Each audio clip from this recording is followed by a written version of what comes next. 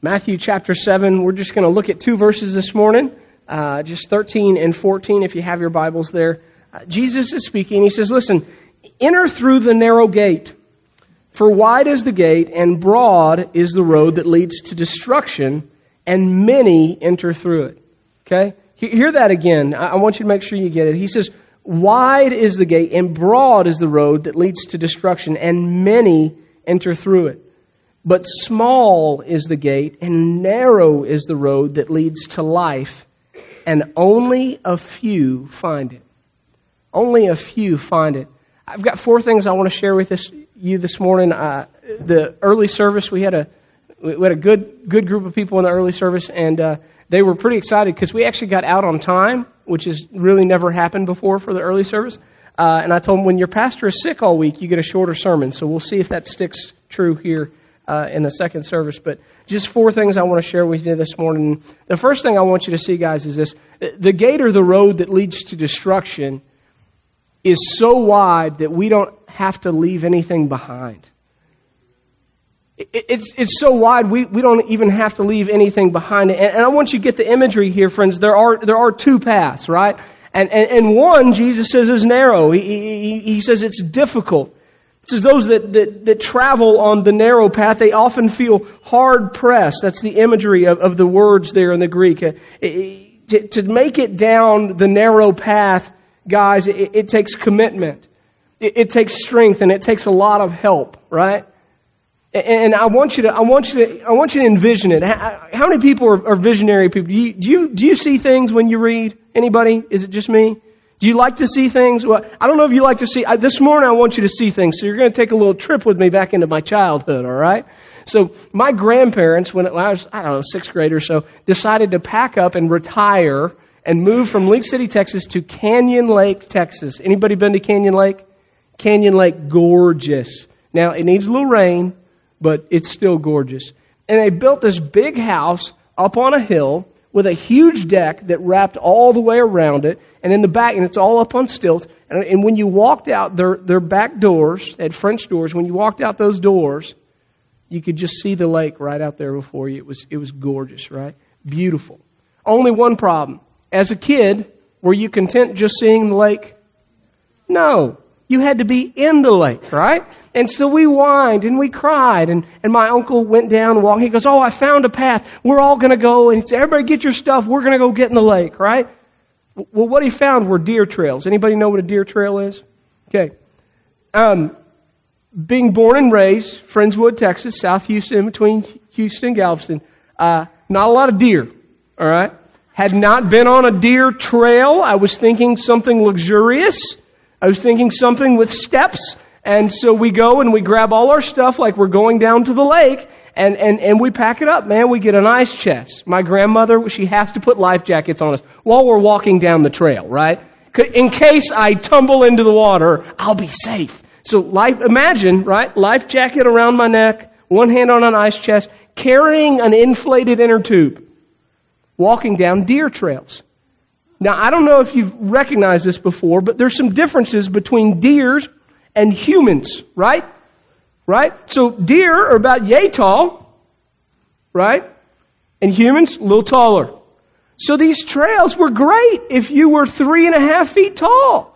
But for the rest of us, you're getting hit in the face with cedar branches and smacked and scraped and scratched. And not to mention, you're actually walking down. I thought at the time, I was a little younger, I thought it was a mountain. It was just a hill. And so you're walking downhill. It's pretty good. And you're kind of leaning back, doing the backwards thing, and you're walking down, and you're carrying an ice chest. And we did that about twice before we realized that you needed to get to the bottom before you inflated your rafts, right? And you want to know why? Because we popped about 3 of them. Now, why did that happen? Friends, that happened because you can't carry all that baggage down a narrow trail.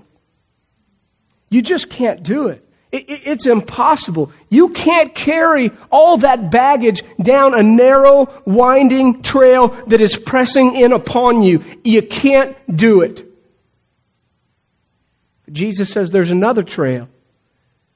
And friends, that trail's not narrow and it's not winding and it's not difficult. It's wide open, baby, and it's manicured. It's like a well-manicured freeway.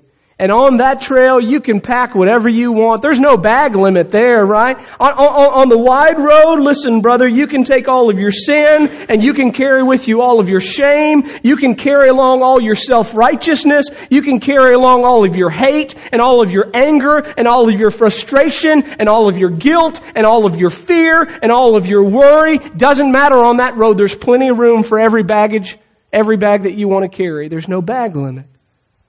Jesus says that's the other option. There's this wide road where you can carry whatever you want, but in the end it leads to destruction.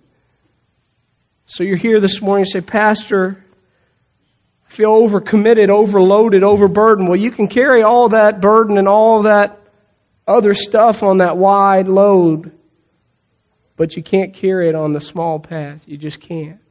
And so here's what I want to do. I want to do something with you this morning. I want you to think about this wide freeway. All right? Because we've talked about the narrow. Now think about this wide freeway where there is no bag limit, where you can literally carry everything that you want to. It doesn't require anything of you. That's the wide path. And now I want to place that wide path up against Scripture. I want you to tell me what you think. Which one is of Jesus? Matthew 16:24, Jesus said, if anyone would come after me, he must deny himself. Right? That doesn't sound very wide to me. That doesn't sound like you can pack whatever you want to me. He says, if anyone would come after me, Matthew 16:24, he must deny himself and take up his cross and follow me. For whoever wants to save his life will lose it, but whoever loses his life for me will find it. I want you to think about this wide path that doesn't require anything of us. I want you to think about this wide path that we can take anything along. And I want you to set it up against this Scripture. Jesus says, foxes have holes and birds of the air have nests, but the Son of Man has no place to lay his head. Another disciple said to him, Lord, first let me go and bury my father. And Jesus told him, follow me and let the dead bury their own dead. I want you to think about this wide freeway where you can do whatever you want to and it doesn't require any change in you and you can just keep doing life. I want you to think about that wide kind of freeway, and then I want you to think about the conversation that Jesus has with Peter and with Matthew, right? It's the same conversation, essentially. He walks up to both these men and he says, come and follow me. Come and follow me. Now what does that entail? By the way, that entails something. When Jesus says come, he means leave, right? You can't follow him if you're not willing to leave yourself. That's kind of the whole invitation process. He says, come and follow me. He said, Matthew, leave your life. Leave your tax collecting ways and follow me, right? He says, Peter, leave your fishing of fish and come with me and we'll fish men. Leave you, follow me. That's the invitation. Doesn't sound like you can carry all your bags, does it? You can't. You can't. So when we talk about two paths, because you're going to need to know what the two paths look like this morning. We talk about the two paths, the first thing you need to know is that first path, that wide path, that gate, that road that leads to destruction. It's so wide, you don't have to leave anything behind. Friends, if you don't have to leave anything behind, I'm going to tell you, you're probably on the wrong path. Okay? Because Jesus' invitation is not add me. Jesus' invitation isn't come and make me a part of your life. Jesus' invitation wasn't like, hey, do you have any room? Is there a little compartment in your busy life that I can squeeze into? It's okay. I mean, I'm Lord and King and Creator of all, but I'm fine with this little minute compartment. That's not how Jesus works. Jesus says, listen, I've got something so much better for you, so much greater than you could ever imagine. But if you want it, you've got to leave you and you've got to follow me.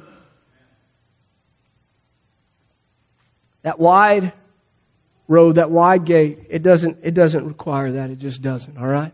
Number 2. I want you to see this morning that the gate or the road that leads to destruction is wide because the wicked love company.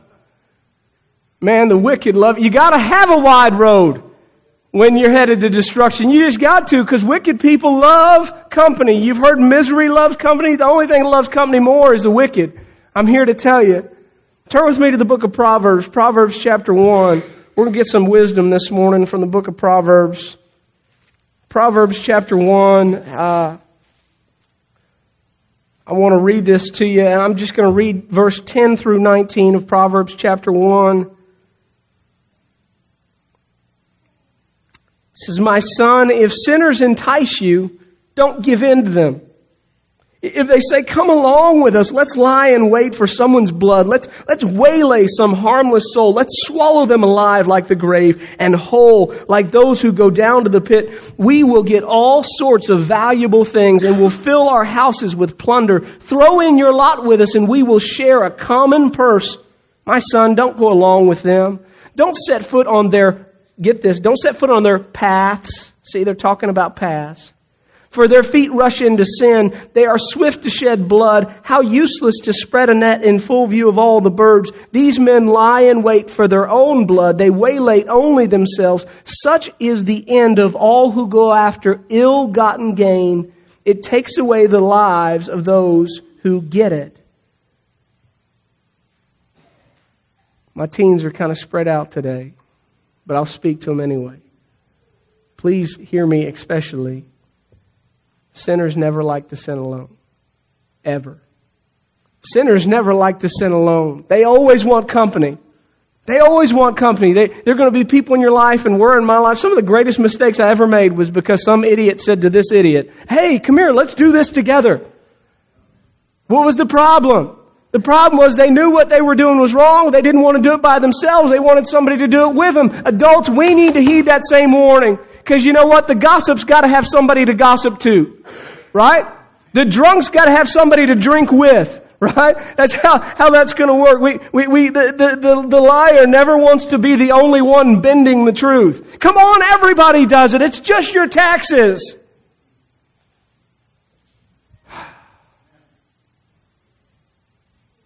The wicked never like to walk alone. Their mantra is easy. It's everyone does it. They shout, "Come with us." And where does that party lead? Where does it end? Now, here's the misnomer in the church. We think that wicked people don't get it. We think that sinners, we think, we read the Bible and we're like, well, we're the righteous ones. We're going to be rewarded. Well, we are, but that doesn't mean that the reward always comes here. And so we don't understand why wicked people why do good things happen to bad people? We always ask, why do bad things happen to good people? We ask the same thing on the other foot, right? Well, why do all these good things happen to these bad folks? Well, because they're evil and vile and they're making it happen, right? They're crooks and swindlers, right? If you're a dishonest businessman and you cheat people out of money, you'll have a lot of money. You'll build a bigger house, right? I mean, if you don't care about spending time with your kids or your wife and you work 152 hours a week, you'll have more money than the person that works just 50 hours a week. It's going to happen. We have convinced ourselves that these people shouldn't have anything or they don't. That's not how it works. Read this with me. It's a little interesting. Verse 19. You know what these people get, these wicked people? Get this, verse 19. The very last thing. It says, who get it. Those who get it. They get it. They get what? They get the stuff they're pursuing. They get the treasures. They get the pleasure. They get all that stuff. They get it. But I want you to see what it cost them. See, read that in context. It says, it takes away the lives of those who get it. They get the stuff, but they lose their soul. And Christian, please hear me. This message is for you. When you stand on the narrow, difficult path to life, and it begins to press in on you, and you begin to stare off in the distance at the freeway of folks that seem to have it so easy, don't you for a second covet what they have. Because it comes at a great price. It comes at a great price. That's what we have to keep in mind, right? It comes at a great price. It costs them their soul. Christian, don't covet what costs the soul, please. Please, please, please. The gate or road that leads to destruction is so wide because the wicked love company. 2 more things and we're done. Number 3. As we study this text in Matthew chapter 7 this morning, I want you to know that there's only one path that leads to eternal life. It says, enter through the narrow gate, for wide is the gate and broad is the road that leads to destruction, and many enter through it. But small is the gate and narrow is the road that leads to life, and only a few find it. That word small in the Greek, it means narrow or straight. The word narrow in the Greek, it means pressed hard upon. It talks about contraction or constriction. It talks about trouble. Now, why is it important that we know these descriptors of this road? Well, it's important that you know the descriptors of the road because we live in a world that said there are many roads, right? We live in this world today that says there are many paths. So why should I have to study my Bible and know what the path looks like? Why do I need to know that the path is straight and the path is narrow and the path is difficult and the path is constricting and the path is full of troubles? Because I live in a world that said there are many paths, right? I mean, let's just walk through it. The Buddhists, they believe in the path to enlightenment. By the way, theirs is a freeway. It's an 8-fold path, right? Okay, you've got the Hindus, they've just got a 3-lane highway. And the Hindus believe it's kind of a choose your own adventure, by the way, if you're Hindu. You can either be saved through your works, you can be saved through special knowledge, or you can be saved through your absolute perfect devotion. Choose your own lane.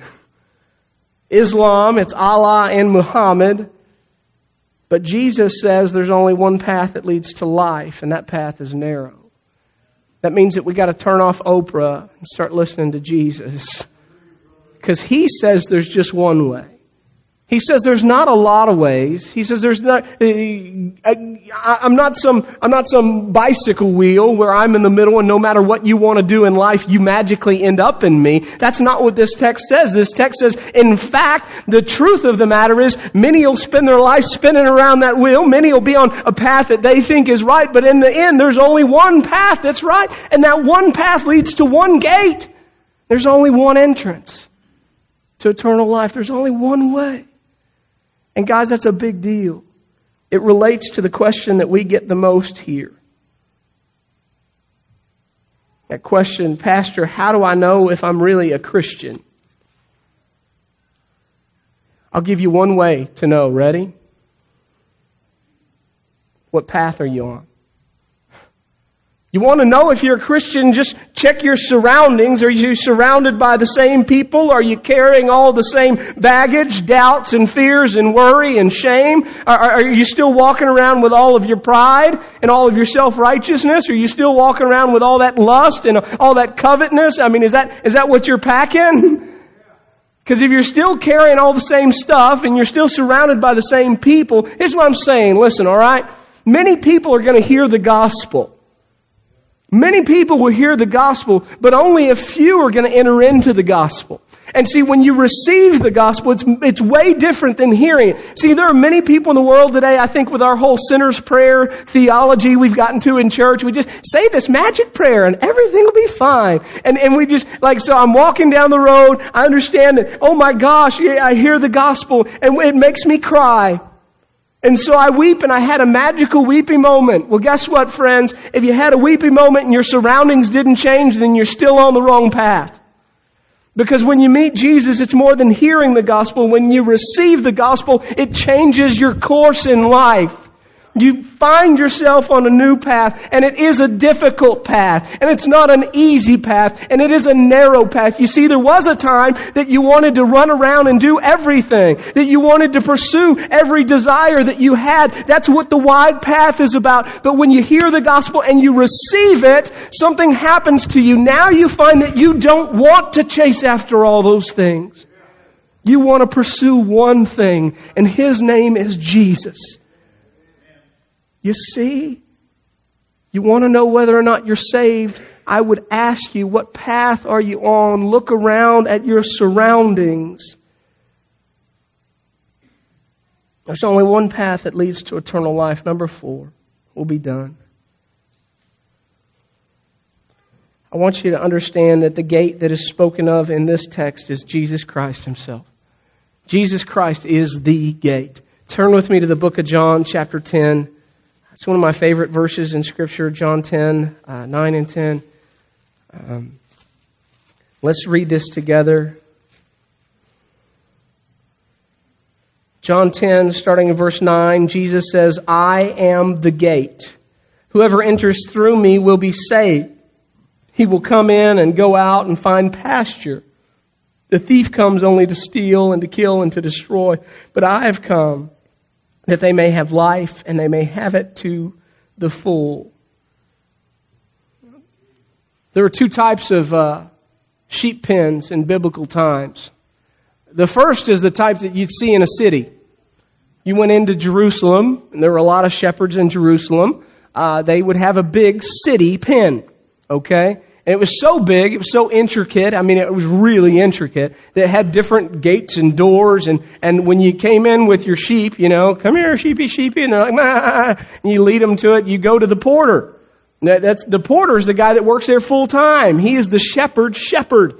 And you bring your sheep to the porter and you check them in. You're like, here's Billy Bob, and there's Billy Joe, and there's Susan, and there's, you know, because they had names, by the way. You called the sheep by name. That's how it worked, right?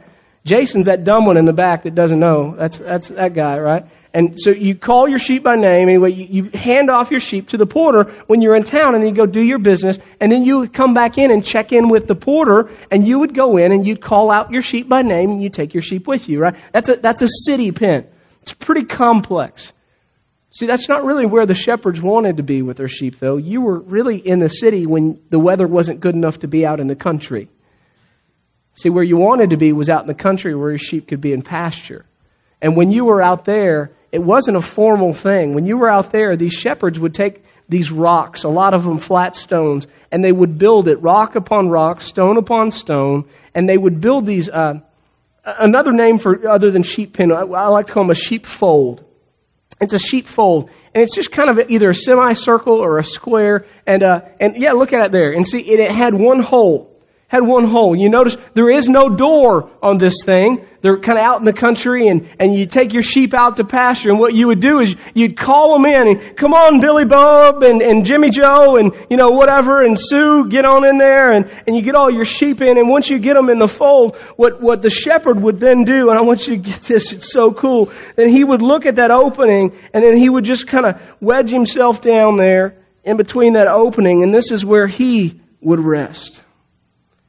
You see, he was the gate.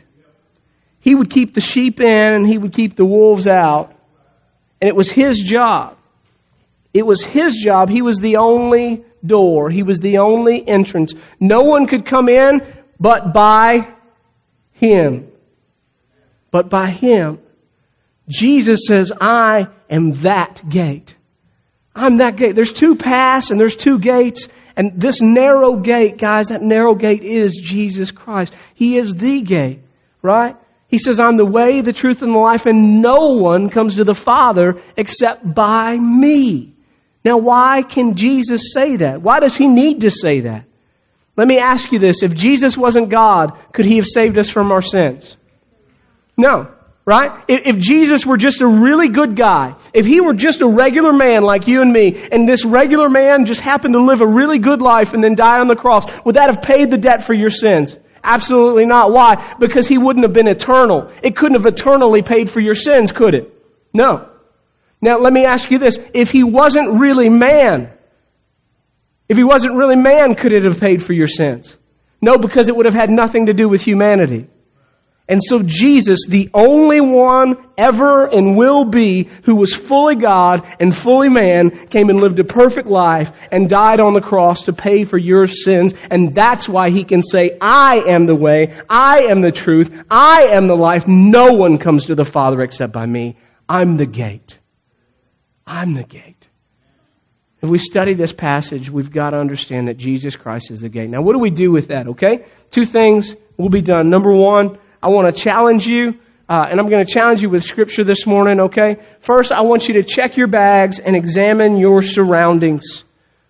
We're going to talk about these two different paths. I want you to check your bags and examine your surroundings. 2 Corinthians 13:5 says, examine yourselves to see whether you are in the faith. Examine yourselves. Make sure Excuse me. Examine yourselves to see whether you're in the faith. Test yourselves. Do you not realize that Christ Jesus is in you? Unless, of course, you fail the test. Saying, check yourself out. So what does that look like? Again, what path am I on? Right? Has anything changed? Have I had to leave anything behind? Has the scenery changed? What about the crowds? Check yourselves. Examine. Guys, I'm just going to tell you, right? We've walked through this sermon, right? What does Jesus say about worry? So I tell you, do not worry about your life, what you'll eat or what you'll drink or what you'll wear. Let me ask you, can you carry that big bag of worry down this narrow path? You can't do it, can you? Right? It's just not possible, right? What about hatred? Can you do that? Can you hate somebody? We've covered that one. It's murder, right? Can I walk around carrying all my guns and ammo ready to shoot somebody down this little narrow path? And listen, I'm not saying don't own a gun. I'm just saying, listen, you follow me, right? You can't have that anger in your heart and walk down this path. You can't be right with God and walk down that path, right?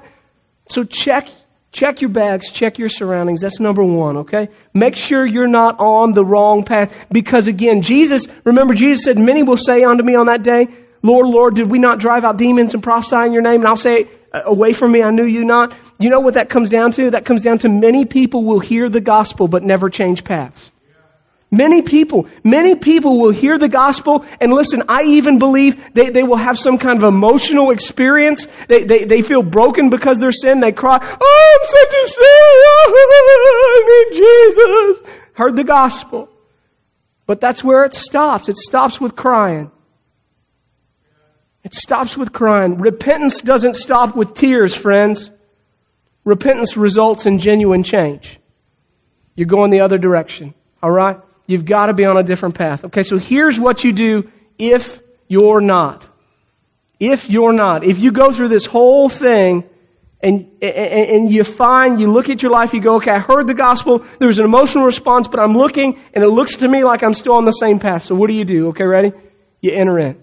You enter in, and how do you enter in? You enter in through the gate. That is through Jesus Christ. How do I do that? Through faith in Jesus Christ, right? Romans 10:9 and 10. If you'll confess with your mouth that Jesus is Lord and you'll believe in your heart that God raised Him from the dead, you will be saved. That is the gospel.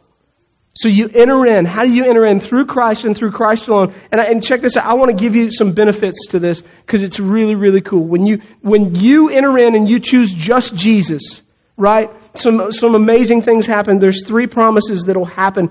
John chapter 10, again, verse 9.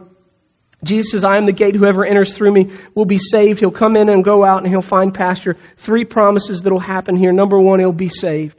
We're talking about eternally, okay? He'll be saved for eternity. Salvation is found only in Jesus, only by passing through Him, okay? I'm the way, the truth, and life. No one comes to the Father except by me. So first we find salvation there, okay? Number 2, we find security there. In Jesus, we're safe. You notice what He says? He says you'll be able to go in and come out. Does that mean you get to go to the wide road and back to the narrow? That's not what it means. What is He talking about? He's talking about freedom. There's freedom in Christ, guys. Do you know what happens when I sin as somebody that's been saved by Jesus? You know what happens? God forgives me. Do I go to hell because I made a mistake? No. I'm eternally secure. Isn't that awesome? I'm probably the only sinner here. I'm sure the rest of you are saints, right?